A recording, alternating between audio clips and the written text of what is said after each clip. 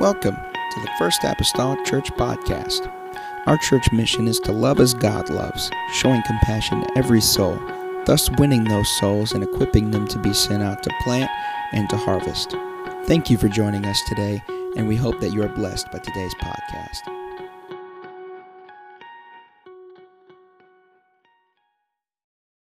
We'll go to the book of 2 Peter this evening. Amen. My wife wanted me to make known that if anybody is not a part of the church softball team that's playing this weekend, you are still, of course, invited to come out and watch us do what we do. Amen. Our game, I believe, starts at 11 o'clock on Saturday, our first game on the south end. And so if you want to come and point fingers, laugh, make fun, then come on out and do all of that. We'll appreciate it. So for a good cause, nonetheless, for a good cause. And also monies for that, if you're involved in that, is due by Sunday, $10 per individual that's actively involved in that. Brother Alex, you want to come real quickly and give a spiel for Overflow coming up next week? Praise the Lord. Just a reminder again, Overflow Rally is next Friday, October 11th at 7. Again, our speaker will be Section 6 Presbyter Pastor McGee. And again, I want to remind everyone that it is not just a youth service. It is for everyone. So please come, bring your overflow offerings. If you've probably given the overflow but you didn't know what it is, it's basically, it goes to various percentages of money goes to not only our district, but it also goes to national in the endeavors that they have. It goes to different departments and such. We are the host church. Again, I'm asking for donations of hot dogs, chips, and snacks. We got hot dogs, buns, I think. I'll double check on that, but please either make the donations when you come, or please bring me money. You can talk to me, and we can get that figured out. If you're going to come to the Afterburn, it's going to be $5 admission to pay for the food. And then the youth bring a change of clothes. We're going to have a ping pong tournament, foosball tournament, volleyball with a twist, and we'll have a bonfire and board games and such. So come out, have a good time, and this will be not the last time I'll remind you of this. All right, praise the Lord. 2 Peter chapter number 2. I want to start with verse number 17, and we'll read through the last verse of chapter number 2 here this evening. The Bible states these words. These, and we're still speaking about false teachers here, these are wells without water, clouds that are carried with a tempest, to whom the mist of darkness is reserved forever. For when they speak great swelling words of vanity, they allure through the lust of the flesh, through much wantonness, those that were clean escape from them who live in error. While they promise them liberty, they themselves are the servants of corruption. For of whom a man is overcome, of the same is he brought into bondage. For if after they have escaped the pollutions of the world through the knowledge of the Lord and Savior Jesus Christ, they are again entangled therein and overcome, the latter end is worse with them than the beginning. For it had been better for them not to have known the way of righteousness than after they have known it to turn from the holy commandment delivered unto them. But it is happened unto them according to the true proverb, the dog is turned to his own vomit again, and the sow that was washed to her wallowing in the mire. Amen. Tonight, simply entitled this, for the last 3 lessons, including this one, we've had traitors of a traitor in there, and it's not escaping us tonight. But I'm going to talk to you about the tragedy and traits of a traitor. The tragedy and traits of a traitor, which I'm alluding to the false prophets, of course, false teachers. Father, we come to you tonight. We need you, Jesus, in this place.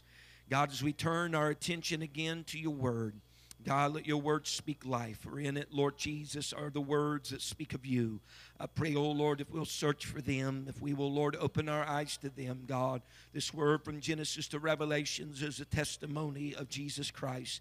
I pray, oh Lord Jesus, help me to glean from the scriptures. Hear them, Lord, glean from them. God, allow them, Lord, to impact and affect my life.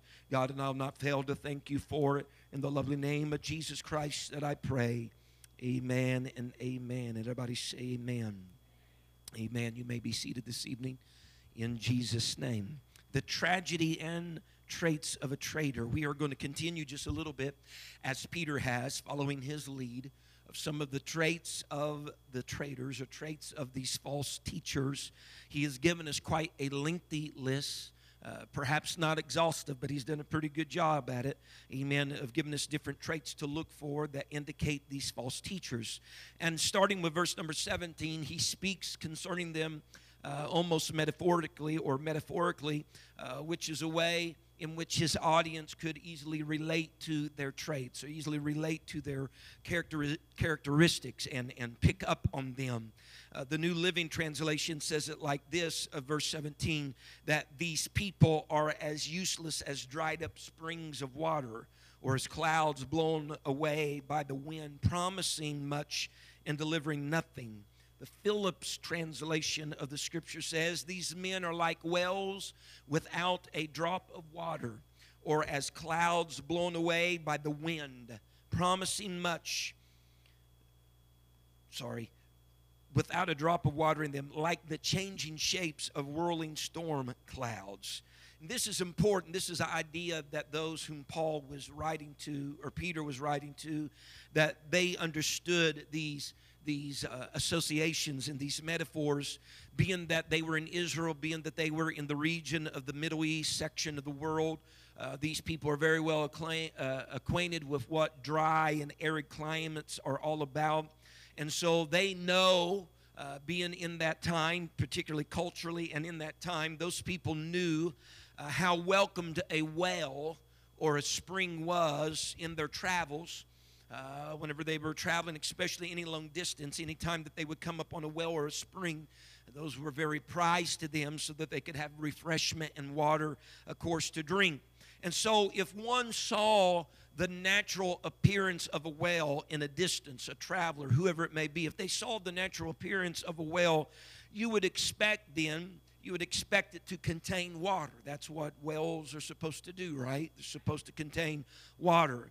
But these wells, Peter says, these wells failed people whenever they met them, whenever they went to them. They failed in their expectations. They were wells that were without water. And so the purpose was kind of zapped from them, or if you will, changed or altered, because they were wells, but when they got there thinking they could dip a bucket down in there however far they would need to, these are wells without water. And so Peter then associates this picture, wells without water, to these false teachers of the day in which he lived.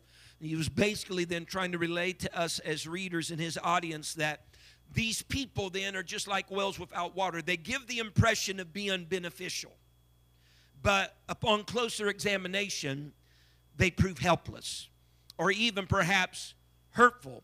Because think with me here just for a moment. I wonder how many times a real traveler went out of his way from his path that he was going because he seen a well, needing refreshment, thirsty, wanting to quench that, went out of his way a little bit because he saw a well, thinking, I'll go there, I'll get water, only to go there to find out the well is bone dry. And so in that case, thinking if he had stayed just on his path he was on, maybe he'd come closer to a well that had water. But he's seen that one. So not only is it not proving to be beneficial, being a well, but it may even been hurtful because he went off his path to reach something that couldn't aid him anyway. And so he's more tired if he comes back to the same spot on the path, more thirsty than what he would have been before he ever left to begin with. And so Peter is saying these false teachers are just like that. They are not beneficial upon closer examination. They are in many ways even hurtful to those that they come in contact with. And so often a well that was without water throughout the scriptures from Genesis to Revelations, oftentimes if there was a well that didn't have water, it was used for another purpose. It was used as a prison. It was used as a place to incarcerate people.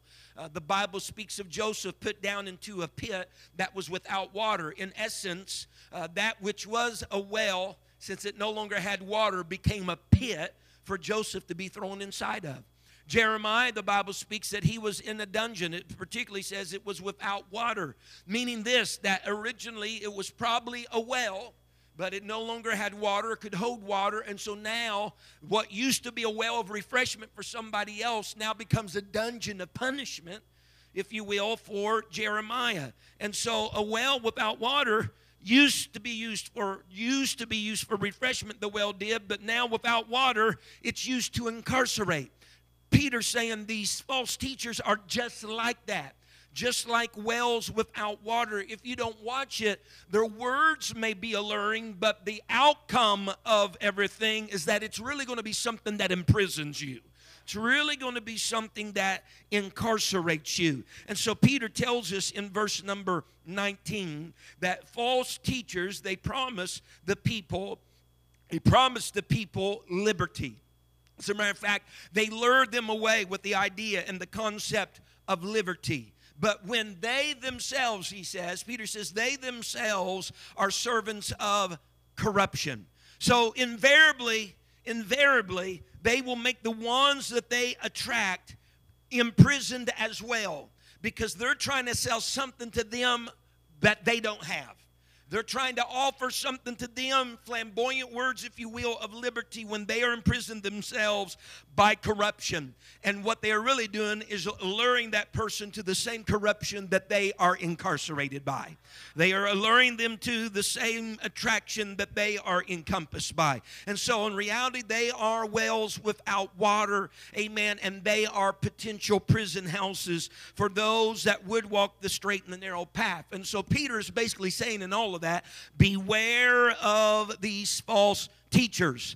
They exclaim one thing, say they have one thing, but the reality of the fact is they're really empty. The reality of the fact is it's really imprisoning. And so in contrast, if we think about this tonight, in contrast to these false teachers, let's consider those that the New Testament, some of the disciples oftentimes called rabbi, master, and teacher, Jesus Christ. The Bible says that he sat one time in John 4 upon a real well that was really reliable, because this woman that came to it had come to it oftentimes. She comes to it for a literal supply of water, and Jesus meets her there. He goes there particularly for her, because the Bible says he must needs go through Samaria. He particularly goes there for her and meets the Samaritan woman and tells her that you can drink of that water. Speaking of the well, the literal well he's sitting on, he says, but if you do, you'll thirst again. But he says in John 4:14, but whosoever drinketh of the water that I shall give him shall never thirst. But the water that I shall give him shall be in him a well of water springing up into everlasting life. In other words, Jesus told her that I can make you a well of water springing up into everlasting life. If you drink of the water that I give you, you will not thirst. It will satisfy. Can someone say amen? And so when you think of this, a person's character or their traits, we might even say, can be traced to the source based upon what type of well we are. Because if we are a well without water, false teacher. But if we are a well of water springing up into everlasting life, then you have been under the tutelage and the guidance of the true master teacher, Jesus Christ. You have been touched by him, because he said, I can make you a well that springs up. But these false teachers are not wells with water, they're wells without water. It tells identically the difference between their two sources. One source is founded in God, and the other source is founded in something outside of God. Amen. And so it is telling then of their source. Jesus even said in John 7:38, the Bible says it was the last day of the feast. He said, whoever would believe on him, as the scripture have said, he said, out of their belly shall flow rivers of living water. You know what he's saying? Whoever's believed on me, like the scripture said, they're going to be wells of water. They're going to be wells of living water. As a matter of fact, it's not going to be a stagnant well. It's going to be like a spring. It's going to be shooting forth from them. Hallelujah. You know something good about a spring? You don't have to doubt water's there, because it bubbles. Amen. He said they're going to be a river of living water. Amen. So Peter uses another metaphor to get in the mind of the people, the idea and the type of false teachers, what type of people they are. He uses another metaphor that his audience could relate to, and it was clouds. Clouds that are carried with a tempest. Or as Jude put it in his book, clouds they are without water, carried about of winds. Every farmer, in the Middle East in particular, but every farmer to a certain degree keeps their eye on the sky because they know the significance of rain for them. They know the significance. The Bible talks about the former rain and the latter rain, or the former rain more particularly known as the early rains and the latter rain. The farmer knew the significance of the early rains and the latter rains. It was the early rains after he got his crop in the ground. It was the early rains that were instrumental in growing that new little seedling there into a sprout that would pop through the ground. That was important for him. But it was also important for a farmer to have what was called the latter rains, because it's in the latter rains, a rain that comes whenever the plant is close to harvest but not quite yet there. The latter rains would come and bring that plant to full fruition, full maturity for the purpose of harvest. And so he was dependent on the early rains. He was dependent on the latter rains. And so there wasn't anything more disappointing to a farmer than to spot a cloud in the distance that looked like, you know what, it could rain. It could bring the promise of rain. In a time of need, maybe, early rain time or latter rain time when the crops are about ready to be put. I need that rain, a cloud to appear only for it to be carried away by the storm, change shape, if you will, and never surrender one drop of water. It's like he's there hopeful because this is what I need, but then nothing materializes of it. Peter says that's just like the false prophets. They got a good appearance to them. They got a good market plan. But whenever you put their feet to the fire, nothing materializes of what they have said. According to Peter, he said these false teachers, undoubtedly, according to his metaphor, these false teachers have a tendency of promising much but delivering little. They oversold themselves. They oversold themselves. He said these types have a reservation. This is what he said in verse number 17, I believe it is. He said these types, these false teachers, have a reservation made forever in the midst of darkness. In the midst of darkness. Which that we need to contrast with something that's spoken back in 1 Peter that we did a series on not that long ago. Because the Bible speaks in 1 Peter that there is a type of reservation made for the church. There's a reservation for the church, and there's a reservation for these false teacher types. For the false teacher types, it's a mist of darkness forever. For the church, the Bible says in 1 Peter, Peter's talking about, now these are the type of people that Peter's talking about in 1 Peter. He says those that are begotten again into the lively hope. Those are the type of people he's talking about. He says in verse 4 of 1 Peter 1, they are begotten again into a lively hope to an inheritance incorruptible, undefiled, that fadeth not away, reserved in heaven for you. And so we have false teachers, reserved, if you will, for them, a mist of darkness. But those that are begotten again with a lively hope, an inheritance in heaven someday for them. So there's two reservations. There's two reservations being made. One for false teacher and those types, and one that are for the begotten again of God. One is for the midst of darkness, and one is reserved for an inheritance in heaven. Now listen to me. There's only one way for the reservation to get changed. There's only one way for the reservation to get changed. False teachers can't be reserved, amen, for inheritance in heaven. And the only begotten can't be reserved, if you will, for the midst of darkness. There's only one way for the reservation to be changed. And that is if you change groups and conditions of who you are. That's how the reservation. It's not I was going to Olive Garden, but now I decided to go to the Longhorn. No. There is a group that can only go to Olive Garden, and there's a group that can only go to Longhorn. The only way you can change reservation is you got to change groups.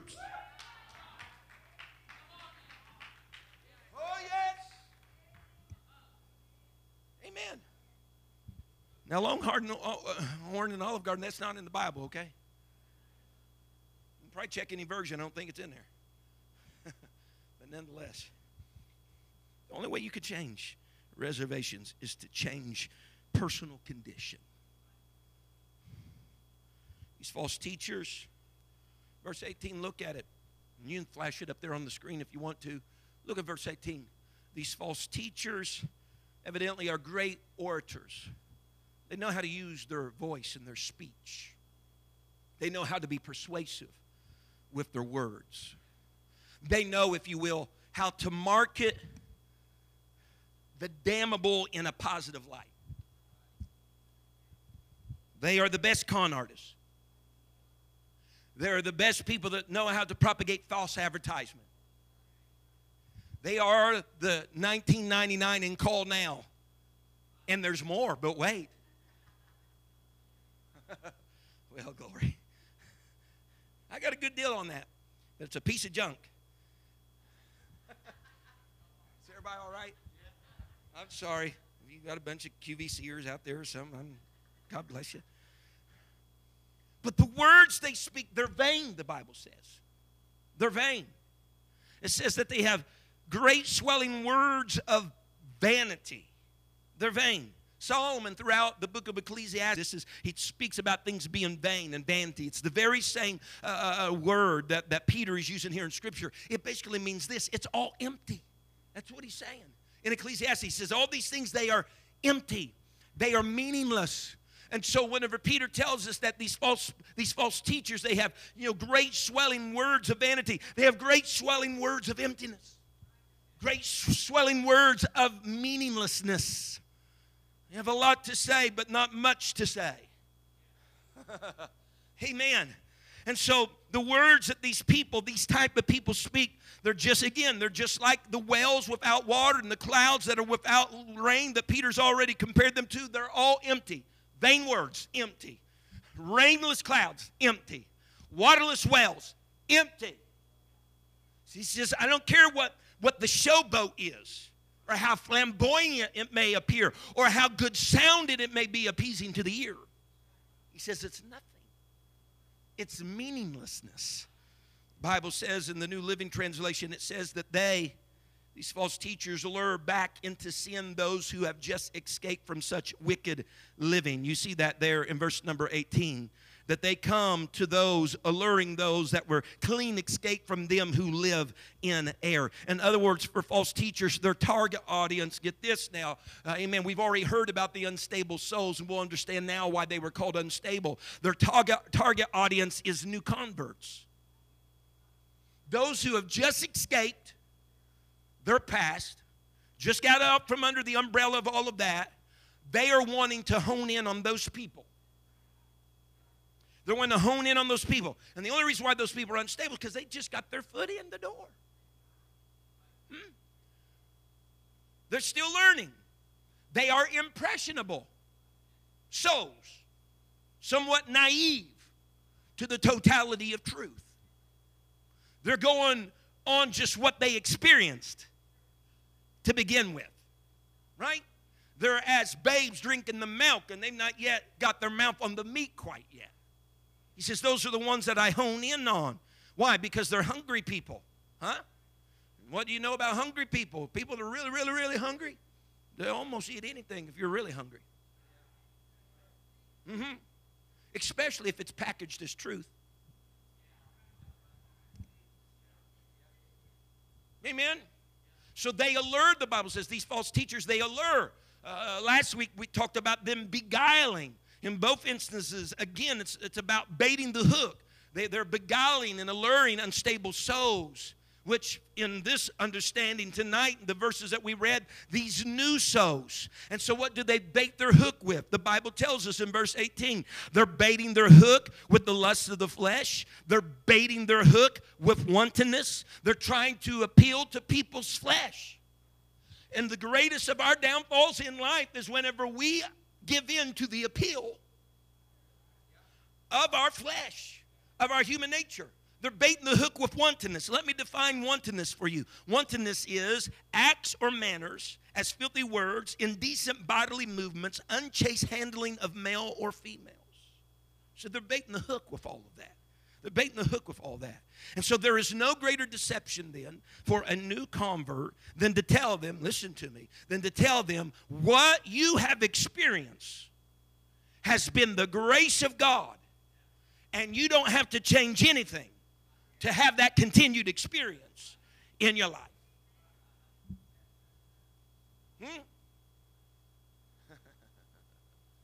Someone say amen.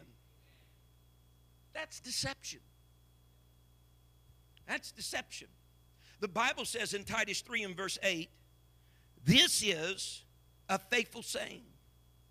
And these things I will that thou affirm, or I want you to confirm something for me, that thou wilt affirm constantly, that they which have believed in God, or have had faith in God, might be careful.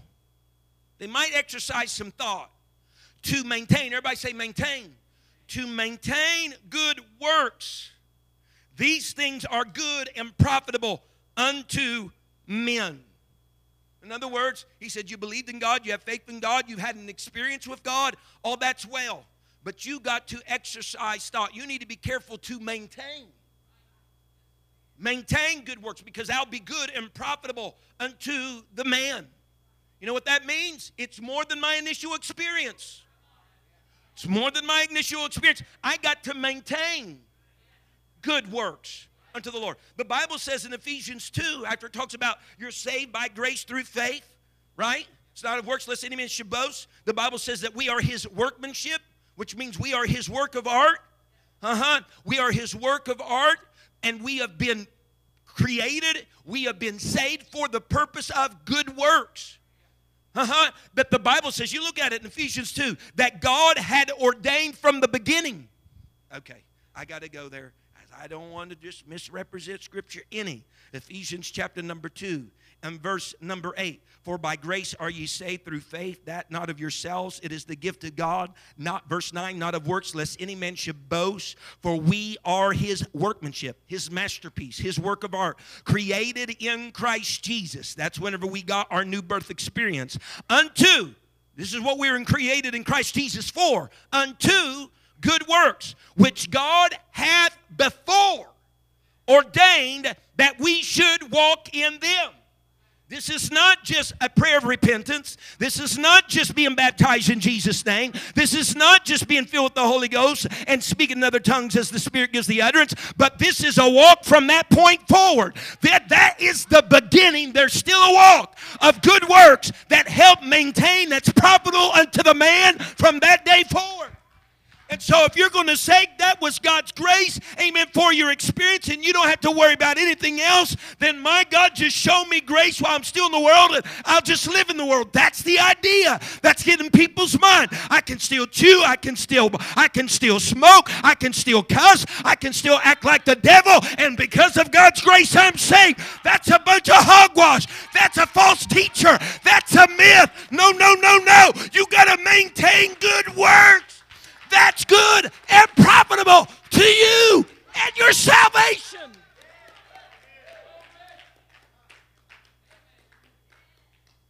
But you realize how nice that would sound?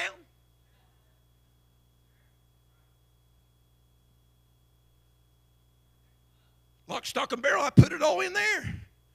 Had an experience, and I can just live life.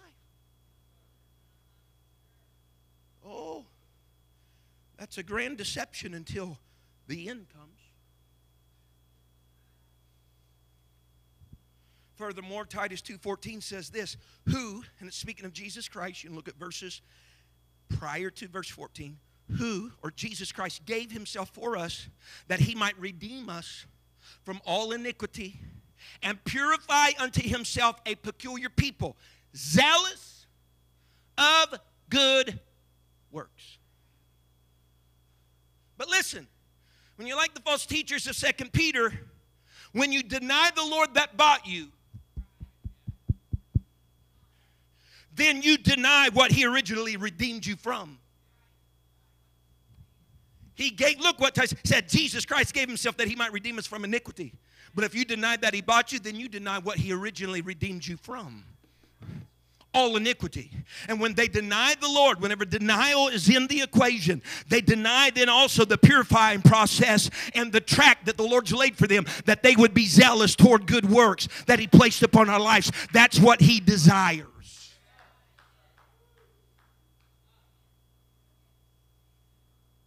And so, they state their words, their flamboyant words. They're gleaning, trying to get those that have just came out of that, just came out of their lifestyle, amen, of living for, amen, the world. Amen. They just clean escape from that. They're honing in on those people. And the Bible says in verse 19, you can flash it up there for everybody. They begin to talk then to these people about liberty.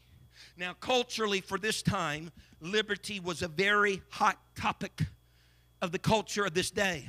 Liberty was something that people of Rome and of the Jews, people of the Greek world, that people sought after the idea of liberty. It was during the time of Peter that they did this. It was a high-valued commodity. Amen. Both in the political world, people wanted political liberty. People in the social world, they wanted social liberty. They were constantly looking for liberty. And the Bible says that these false teachers came while promising liberty. So the moment that they speak of promising liberty, guess what happened? Immediately, everybody's attention that are fastened upon this idea of liberty in their day, they have their attention. They have their ears. Because there's so many voices speaking about political liberty, social liberty, and here comes somebody else talking about religious liberty. So they have everybody's attention. Their ears are drawn to them. And Peter says what we have here, folks, concerning the false teachers is a classic example of a slave trying to promise liberty. In other words, if they know the secret to liberty, then why are they enslaved to corruption? While promising liberty, they are slaves of corruption. While they're promising that, we can't get away from their present reality of being slaves to corruption, which is very, very bleak. The New Jerusalem Bible says it like this: because if anyone lets himself be dominated by anything, then he is a slave to it. Jesus said in John 8 and verse 34, Jesus answered them and said these words. He said, verily, verily, I say unto you, whosoever committeth sin is the servant. And that's the kind word, the direct word is a slave. Is a slave of sin. And so you have false teachers here that Peter is speaking of that are slaves to corruption. And then you have Peter himself, if you'll remember in the opening verse of this opening book of 2 Peter, you remember Peter said that I'm a servant or a slave of Jesus Christ. So we have false teachers that are slaves, and we have Peter that is a slave. And so then the question that pops in our minds is this: then what's the difference, Brother McGee? False teachers are proclaiming liberty, and Peter says he's a slave or a servant of Jesus Christ, and he's proclaiming liberty. Is there a difference? Absolutely. Because it makes a difference who you're a slave to. Paul preached in the book of Galatians oftentimes. He preached about our freedom in Jesus Christ. In Galatians 5, Paul says, stand fast therefore in the liberty wherewith Christ hath made us free. He says, for brethren, ye have been called unto liberty. He's speaking to Galatians, particularly the church of Galatia, or those Gentiles in that region. He's calling them to the church. He's calling them to a life with Christ. He says, you have been called unto liberty, meaning called unto Christ. But here's what he advised them. He said, but don't use your liberty in Christ for an occasion of your flesh. What are you saying? You're saying when you say, well, we have liberty, that means we can do whatever we want to do. They were using their quote-unquote liberty as an umbrella to sin. He says, you don't understand the liberty of Christ then if you're understanding it like that. He said, that's not the way that it goes with Christ. Amen. Paul told us, he said, you're not even under law anymore, but you're under grace. But he understood one fact, and this fact is true, that Christ died for every sin that we've ever committed. That is true. And that the true freedom in Christ comes with parameters. Amen. The Bible says, and I just want to hit on this very, very quickly. This is a verse I've went to over the years, but it is very good. I'm going to read it from the Amplified Bible. So before you is the King James, but from the Amplified Bible, it reads like this. In 1 Corinthians 6:12, everything is permissible, allowable, and lawful for me, but not all things are helpful, good for me to do, expedient, and profitable when considered with other things. Everything is lawful for me, but I will not become the slave of anything or be brought under its power. All things are lawful to me, but all things are not expedient. All things are lawful for me, but I will not be brought under the power of any. It's a good verse to jump through the hoops of whatever you may become involved with for proper administration of our lives. Number one, you ask whatever it is that you're going to do. Ask, is it lawful? And if it is, then you go to the next step. Is there a precept prohibiting this action? And whenever I say a precept, it may be a law in the Bible that particularly detailed says you shouldn't do this or you shouldn't do that. Is there a precept? If there is, abstain from it. There's not, go on to step number two. Number two is this. Is there a principle to help guide my conduct? Because a principle is more general. Principle is more general, but it helps guide the general conduct of an individual. It might not get specific. You know, I tell my child, do not cross the road at the intersection of Vine and 3rd at 12 o'clock. That's very specific. But if I would go to a general principle, it might just be very general. Do not cross the road. And so with the do not cross the road, in that is the idea. I don't cross it. Doesn't matter what time it is. What intersection.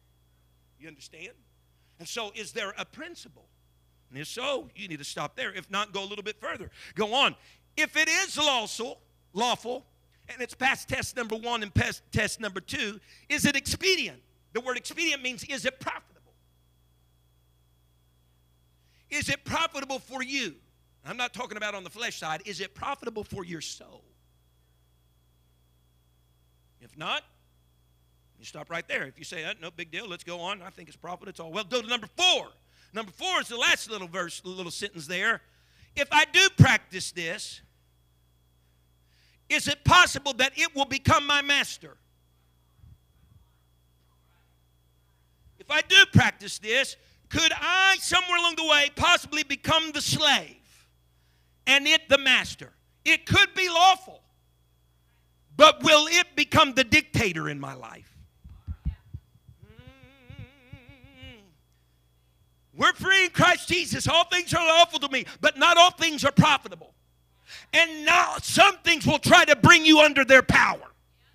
And there's some things that will be more apt to bring some people under their power than what other people are brought under.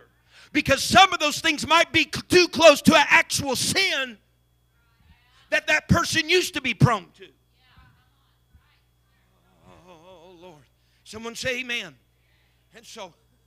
And so Peter is trying in the scripture, he is trying to combat the idea. They're promising liberty, all freedom in Christ, do this and that. Oh yeah, but let's run it through, if you will, the 4 little steps here.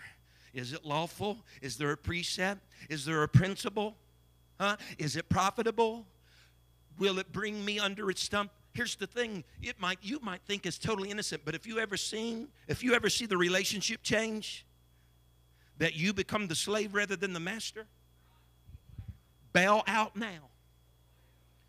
Bail out now. Because Paul there in 1 Corinthians is basically saying that a man is brought under the power of anything that he cannot give up. He's a slave of that thing, whatsoever it may be, that he cannot relinquish. And whenever it gets to that point, you know what it's become to him? Not something permissible, it's become a sin to him at that point. Verses 20 through 22 in 2 Peter chapter number 2, going on just a little further. Just a little further. Verses 20 through 22, Peter is still speaking about these false teachers. He seems to be referencing these false teachers instead of those that they are attempting to beguile. If you'll notice, the false teachers are the they of verses 18 and the they of verses 19. Therefore, he continues with that same rule. They are the they of verse number 20, if after they have escaped. Same individuals, these false teachers. And look at these words here that he uses. They are very strong and they are very telling. Verse 20, for if after, you can flash it up there, verse 20, for if after they have escaped the pollutions of the world through the knowledge of the Lord and Savior Jesus Christ, they are again entangled therein. Strong telling words, in my opinion. They escape the pollutions of the world, but are again entangled therein, in the pollutions of the world. And folks, what we are speaking about here, note it well, we are speaking about salvation. These people have had a relationship, an experiential knowledge, if you will, of the Lord and Savior Jesus Christ. They didn't know him simply because they had information of him. They knew him by experience. You hearing me? We're talking about salvation here. They knew him by experience. He was their Lord and Savior. Master and Savior. They were his slaves. They did what he desired, what he beckoned. Their life was not their own. It belonged to him. That was the relationship. But they became again entangled in the things that they once escaped from. Sister Jessup, they fell back. They returned to their previous activities. The only way you can be again entangled is if you were detangled before. So therein lays the great tragedy of these particular false teachers, because they knew a better way. They had experienced a better way. They experienced the way of righteousness, of godliness, the way of Christ Jesus. They knew all that, and yet they abandoned that. They had known truth, but now they have turned back and forsaken the holy commandment, the Scripture says. And they're nothing more than, as Peter describes them, slaves of corruption. And the Bible states that their last state is worse than their first state. Their last state being worse than their first state mirrors a condition in the book of Matthew. It's also found in the book of Luke. But it mirrors a condition of one, it's described the same way, of one going back to, or having, if you will, accepted again unclean spirits that they were once cleansed from. The Bible says in Matthew 12 and verse 43, here is the context of the Scripture for this. When the unclean spirit is gone out of a man, he walketh through dry places, seeking rest, and findeth none. Then he saith, this is the Spirit, saith, I will return into my house. What? The one that he used to be in. My house from whence I came out. And when he, that is the Spirit, is come, he findeth it empty, swept, and garnished. Then goeth he, the Spirit, and taketh with himself 7 other spirits more wicked than himself. And they enter in and dwell there, and the last state of that man is worse than his first. Even so shall it be also unto this wicked generation. It's the only place we see that same wording. Worse, the last state is worse than the first. So when an unclean spirit, according to the Scripture, is gone out of a man, he goes seeking a dry place to find rest. Number one, I'll tell you this, that dry places are open invitations to unclean spirits. For them to bring all of their havoc and activity that comes along with them. And I'll tell you something else. Notice that when he did not find them, the Bible says that the unclean spirit went back to the house that he was familiar with. One that he had been in, he went back to. And he finds it empty, swept, and garnished. Because this, listen to me very clearly, old sins like to find occupancy in familiar places. Old sins like to find occupancy in familiar places. And that's how certain sins in life become classified, according to the book of Hebrews, as sins that so easily beset us. Because they are the sins that you are most prone to. They are sins that you have a tendency toward. Now, my besetting sin isn't Sister Jessup's, and hers isn't Brother Fred's, and so on and so forth. But we all, and I say all with capital letters, have a besetting sin. Whether we're aware of it or not, I probably think you're probably aware of it. We all have a tendency. We all have a proclivity to something that would try to snafu, allure, engage us, that we would be more apt. You look at somebody else and say, I can't believe they'd even do that. Well, you know why? Because that's not your besetting sin. That's theirs. They could look at you and say the same thing for something that tries to sniff. I don't know why, because that's not your besetting sin.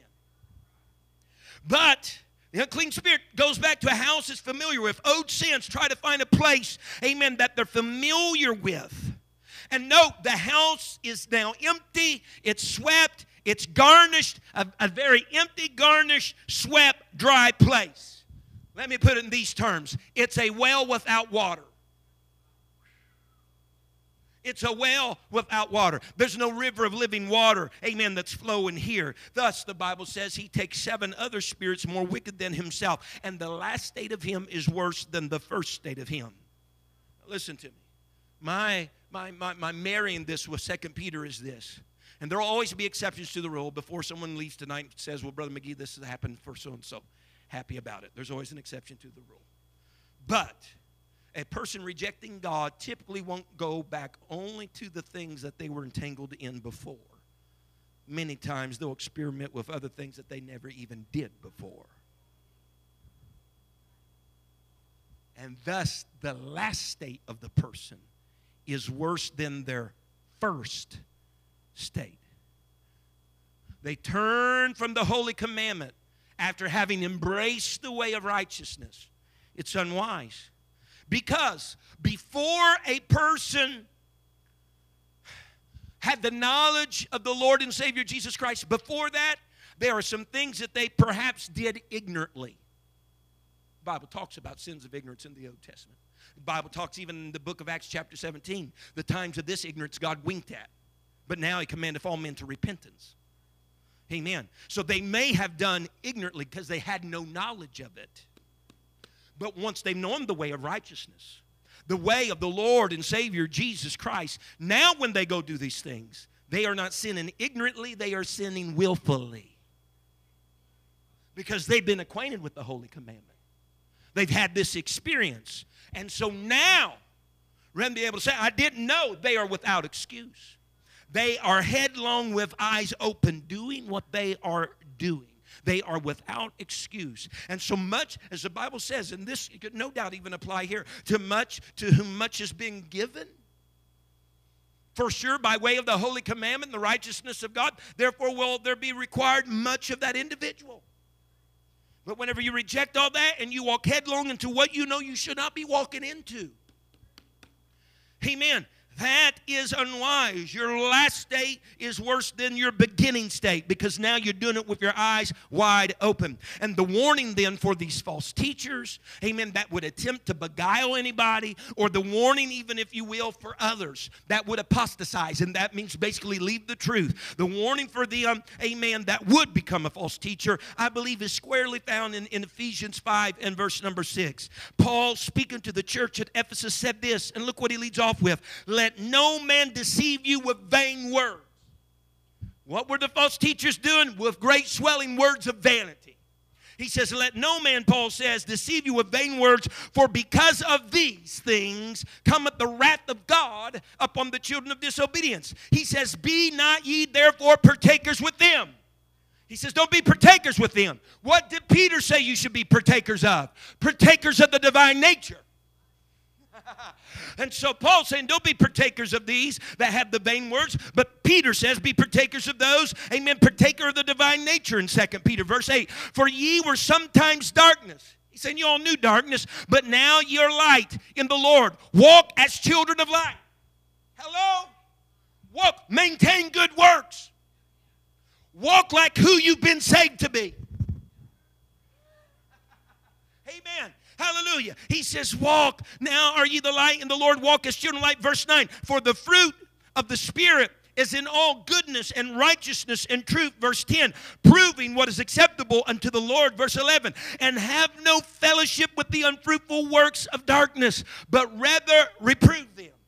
Those are some sound words of advice from the Apostle Paul for people even that Peter's trying to speak to in 2 Peter. Don't give ear to those vain words. Be partakers not of them. Don't gravitate toward back that darkness that you've been brought out of. Walk as children of light. Do what is proved to be acceptable unto the Lord. Have no fellowship with darkness. Reprove all of those things. You know what? Let's prove and reprove. Is it lawful? Is there a precept against it? Is there a principle? Is it expedient? Is it profitable? Will it bring me under its power? Someone say amen. I'm heading home. Whew. Working up a sweat. It's supposed to be cooler tomorrow. We come then to verse 22. He gives us what seems like a couple different proverbs of the dog turning to its vomit. How many's ever seen that? Yeah. Sow wallowing in the mire. Been there and did that. There's a few things we need to know culturally in order to properly appreciate what he's given us here. Culturally, dogs are not like your little domesticated animal that you have. Dogs were despised in Scripture. They were miserable excuses of an animal. As a matter of fact, to call someone a dog in a Scripture was an insult. We see it on different occasions that to call someone a dog was an insult. We find it reoccurring. Goliath even come to David and said, "Am I a dog that you would even come to me like you are?" That was to be an insult. The Bible speaks of Abishai in another place said, "Why should this dead dog curse the Lord my king?" He was trying to be an insult by answering, "Dead, you dog." It was an insult. And in addition to that, both dogs and hogs, see what I did there? Both dogs and hogs were unclean animals for the Jews. So, he says, the dog is turned to his own vomit again.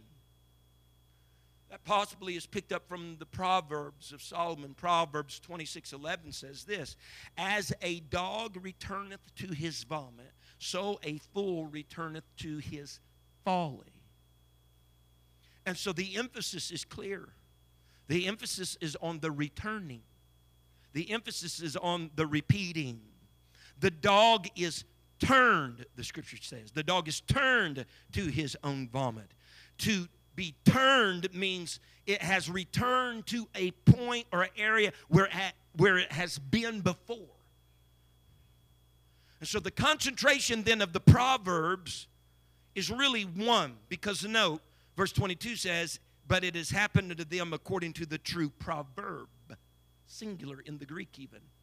But it gives two illustrations. So their meaning, their idea and concept, their concentration and emphasis is one and the same. Both the dog and both the sow return to a state that they formerly had left behind. He says, that's these false teachers.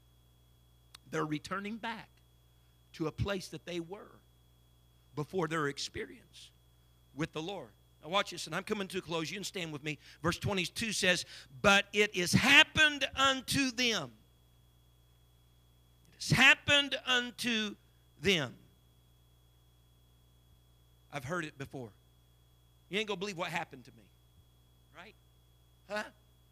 This happened to me. But it happened, so it's almost like you're at the mercy of whatever the circumstance is.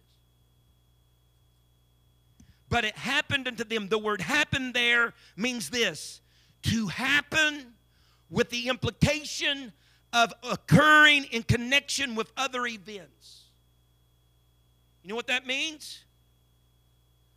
That what is happening is in connection with something else that's going on. Watching me here?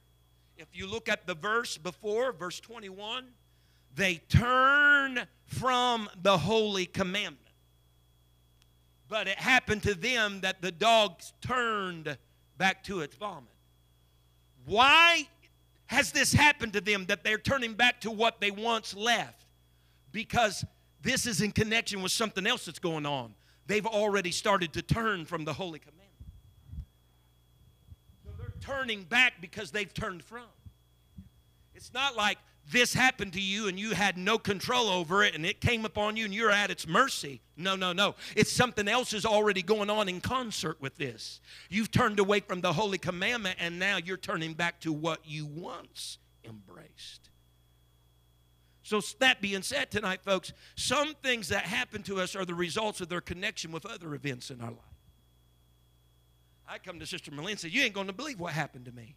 Really what she needs to say, what's the rest of the story? Because I like to play the role of the victim. But who knows if I don't have somewhat of a hand in the outcome. If I've turned from the holy commandment, me turning back, it just follows suit. Because you've heard me, repentance is that 180-degree turn, and it is almost impossible to turn away from something without turning towards something else. Huh? Huh?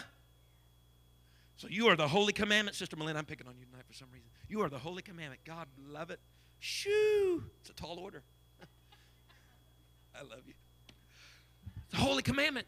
I can't turn from the holy commandment without turning towards something. And so my turning toward, but it happened unto me. I'm turning back toward things I used to turn toward. But that's because it's in connection with my activity of turning from. Everybody just say amen or I understand or got it. But it's happened unto them. As the proverb had stated, there's both that returning and that. He said that's the false teachers. Disengage and get re-entangled. They escaped that before. Now they're going back in and saying, chain me up. Could you imagine the audacity? Hallelujah. So there is a tragedy and traits of these traitors. The traits have been a long list. Over the past 3 weeks, we have hit traits of the traitors. But the tragedy is that these folks, after having known, would disengage and re-engage with something that they hoped they could have got free from the beginning and did by Christ, but now they're going back to it. And folks, if we just close our eyes and think for a moment, I wonder really how much that disappoints and lowers the heart of God. You cried and wanted saved. I've already put my body on a cross, shed blood for this. And now that you have that freedom and you're maintaining good works, you throw all that away and you go back to the very thing that was the causation for my death. Folks, do not give ear to the swelling words of vanity of false teachers. Take on the divine nature of the Lord. Walk in the path of your experience from that day forward of maintaining that which is pleasing in the Lord. Do not give in to the allurement of fleshly desires and wantonness. Just surrender to the Lord. Let Him be the apex of it all, the very thing, the image that you're trying to be molded into after His image. The Bible says that we all grow up into Christ Jesus. That's our go. That's our go. Peter is combating that because there are people in his age, ages before, that we've already seen, and even in our age right now, we got to go with our eyes wide open, our ears alert, amen, that we can discern the evil from the good, the right from the wrong, hallelujah, not succumb to the deception of our times. Hallelujah, because I love Him and I don't want to turn from Him. This is the best thing that's ever happened to me in my life. This is the best walk that I've ever traveled, the best way that I have ever known. Can we pray right now all across this place? Father, I come to you tonight. God, I need Thee, oh Lord. I need Thee every hour of every day. I need Thee, oh God. Lord, the psalmist, I believe it said, to order our steps in your word. Lord, continue to do that. Order our steps in your word, not the flamboyant, great swelling word words of somebody that's trying to be enticing, yet they are enslaved in corruption themselves. God, I pray, oh Lord, help me to walk the path of freedom that is in my Lord and Savior, Jesus Christ. I pray, oh Lord, today, God, you have brought us out, according to the Old Testament, the Egyptians that were in bondage, you brought them out in order to bring them in to their promised land. You brought them out of slavery to bring them into their land that flowed with milk and honey. It was never your desire for them to totally always live life in the wilderness. You brought them out to bring them in. God, help us, Lord, with that knowledge to know you have brought us out, God, from where we were formerly, God, to bring us in into a life, God, lived for you, God, without, Lord Jesus, returning back, without going back. I pray, oh Lord, today, help us, God, to make our calling and our election sure, and will not fail to thank you and praise you and give you the glory for it. In the lovely name of Jesus Christ that I pray. Amen and amen. The church say amen. Hallelujah. Thank you for listening. If you would like more information about our services and activities, you can find us on Facebook, Instagram, and Twitter with the username FACMC. Again, that's FACMC. Thank you and have a blessed day.